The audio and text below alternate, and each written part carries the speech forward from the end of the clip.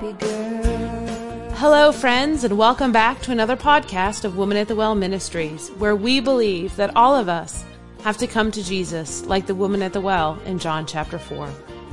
Our highest priority is making God real in your life.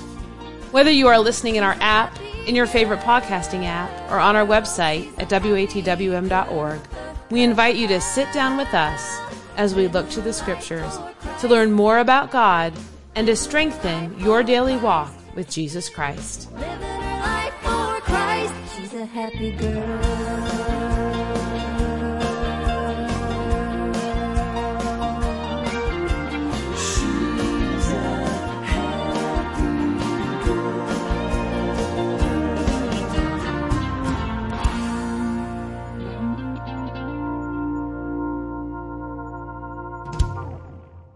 This is the day the Lord has made, and although it may be cold and perhaps even dreary today, you must praise his name. You must praise his name for all of his wonderful blessings and for the fact that he is able. Join us in this program, He is Able, as Kim Miller of Woman at the Well Ministries takes us through Daniel 3:17, which says, "If it be so, our God whom we serve is able to deliver us from the burning fiery furnace, and he will deliver us out of thine hand, O King." Hello and welcome to this broadcast of Woman at the Well Ministries, and it is my prayer that I could live a life that had that kind of faith that is spoken about in Daniel chapter 3 and verse 17. If it be so, our God whom we serve is able to deliver us. When we think about that term, if it be so, what's he talking about? Well, the Hebrew children had been told if they don't bow down to these idols when they hear the music, that they're going to be thrown into the fiery furnace.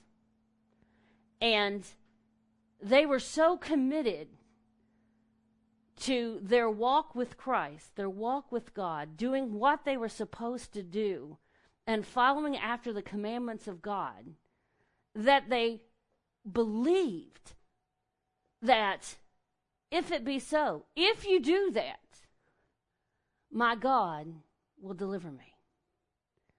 If this bad thing happens, well, that's okay, because my God will deliver me.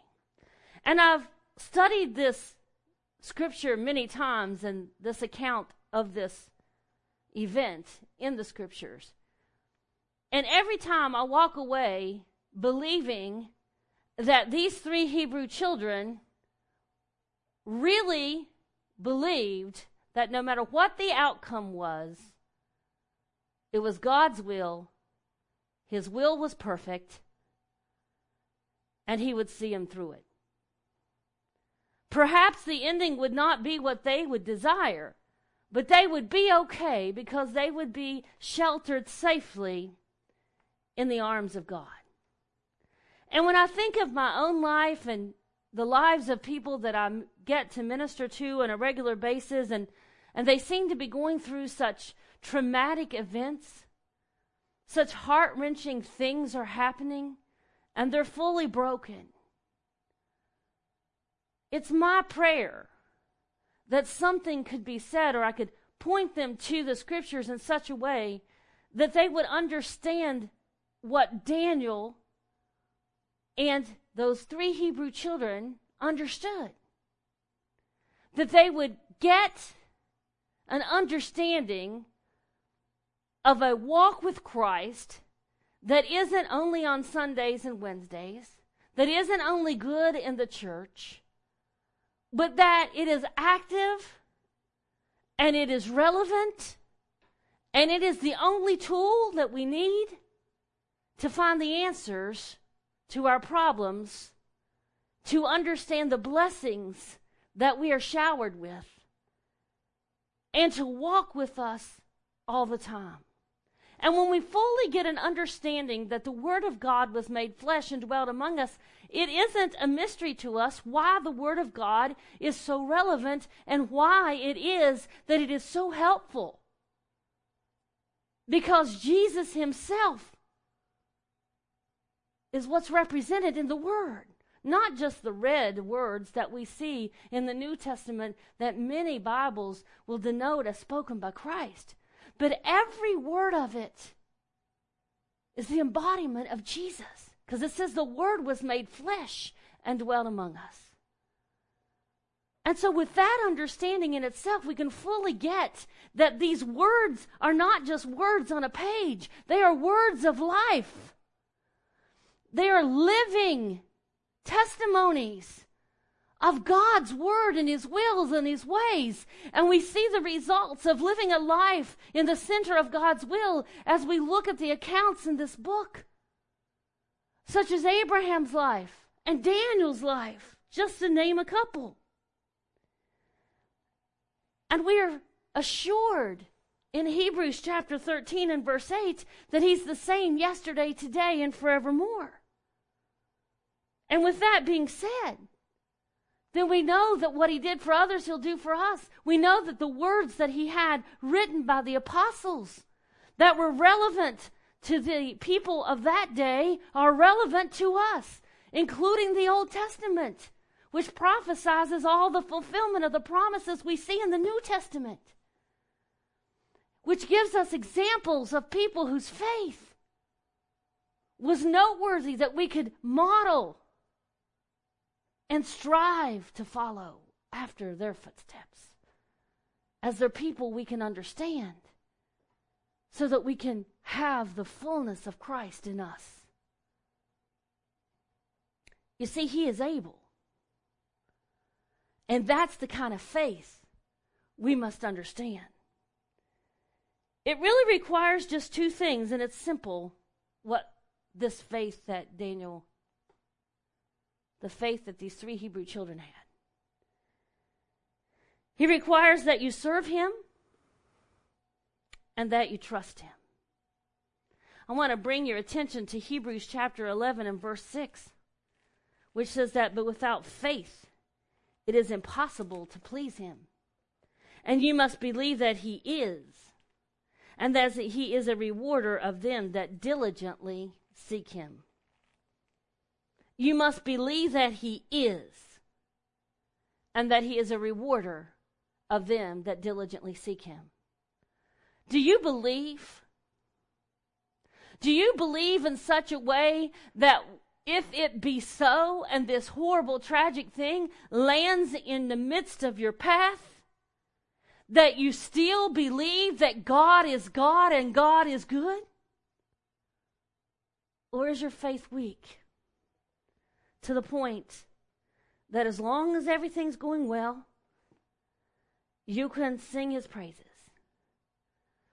but at the first hint of something negative in your life, you begin to murmur and complain?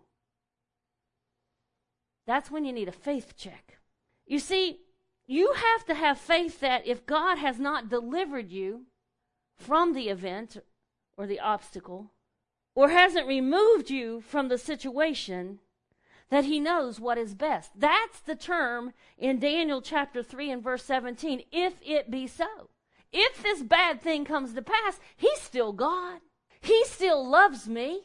I'm still the apple of His eye. I am still protected by Him. And the only alternative that's left is He's going to see me through it. You see, I have a promise that He will never leave me nor forsake me. And as I speak these words to you, they're penetrating my heart as well. I don't want to wake up tomorrow morning with some tragic event in my life. I pray that I am not faced with that. And I also pray that I will remember who God is in all situations, big and small. You see, those small situations that you encounter, like you're stuck in traffic and you feel like you need to be somewhere else that you might help somebody. How am I going to get through this? You say, well, Kim, that is nothing like cancer or sickness or some dreaded disease. You're right, it's not. But it's still a moment that I have to trust that God has me where He wants me, and I need to begin to look around me to see who it is that I can bless, to see what it is I can do to learn from this situation, that I would be more of what I should be, and where I can glorify God. I've got to see where God can be magnified in this so that others may come to the saving knowledge of who He is. I've got to live every moment of my life, whether it's stuck in the grocery store line, stuck inside of a hospital sick, or whether I've been called to minister to somebody that I hardly know, or perhaps it's in a situation that I can't hardly help from thinking, goodness gracious, you put yourself in this. Now we've got to try to help you. Yeah, I'm human just like you. Those thoughts cross my mind sometimes too. Doesn't make them right, but it's true. And the Bible says that if we confess our sins, He's faithful and just to forgive us our sins and to cleanse us from all unrighteousness. You know, it's not our job to judge. And we don't need to be saying, well, they must have done something in the horse weeds and they must have been done something awful or God wouldn't have done it. That has nothing to do with most anything. You let God work in their lives and you let God convict them. But I promise you, He'll never condemn them. The Bible says there is therefore now no more condemnation to them that are in Christ Jesus. It's your friends and your neighbors, your fellow Christians that may try to condemn you. And if God doesn't condemn you, then you don't need to worry about what someone else is doing. You need to listen to the conviction of God. He'll bring to your heart those things that you need to give Him. And unbelief is a form of sin. And sometimes we just can't see the situation that's going to turn out in a way that we find favorable for ourselves. We don't have to see the situation. We don't know what tomorrow holds. But if we turn and run and we walk away from where God wants us to be, we'll never know the blessings that God has for us because we won't be where He's pouring them out. And somebody else is going to get them, but we're not. You see, Daniel, when he was in the lion's den, he trusted God to shut the lion's mouth, and he did. These 3 Hebrew children in the fiery furnace. If it be so, my God will deliver me. Are you willing to live a life that speaks to others, not just with your mouth, but the way you live your life that speaks to them, that says, if it be so, my God will deliver thee. You see, you have to have faith that if God hasn't delivered you or hasn't removed it from you, that He will surely see you through it. We have a wonderful scripture in Romans chapter 8 and verse 28 that says, and we know that all things work together for good to them that love God, to them who are called according to His purpose. We need to live a life that speaks He is able. We need to live a life that allows us to have that peace that passeth all understanding and that joy unspeakable and full of glory, as we're told in Philippians. Be anxious for nothing, be careful for nothing, but in everything with prayer and thanksgiving, let your requests be made known unto God, and the peace of God shall rule your hearts and minds in Christ Jesus. It's time that we understand He is able. Mark chapter 9 and verse 23 says that if thou canst believe, all things are possible to him that believeth. You got to believe that He is, and that He is a rewarder of them that diligently seek Him. My God is able, and if you believe in the one true living God and are following after Him, your God, the only God, the Alpha and the Omega, He is able.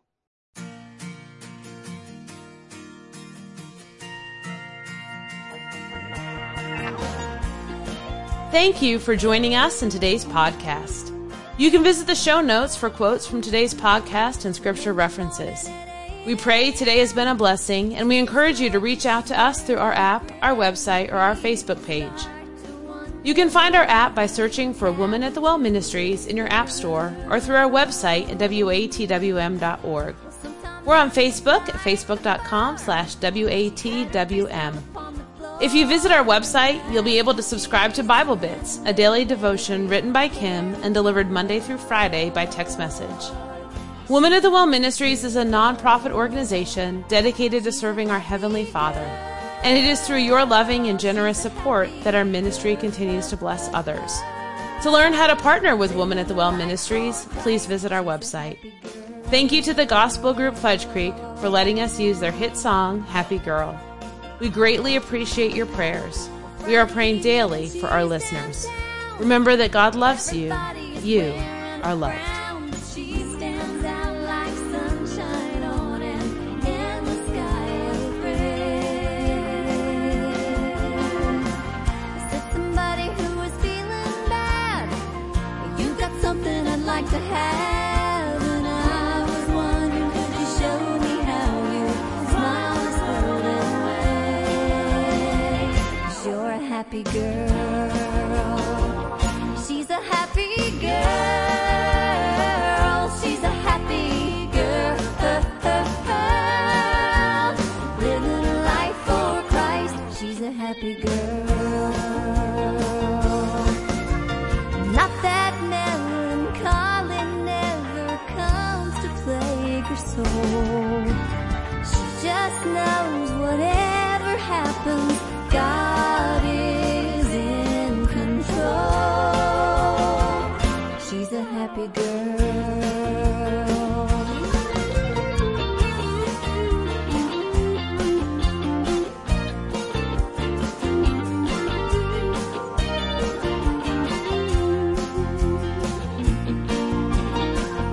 She's a happy girl.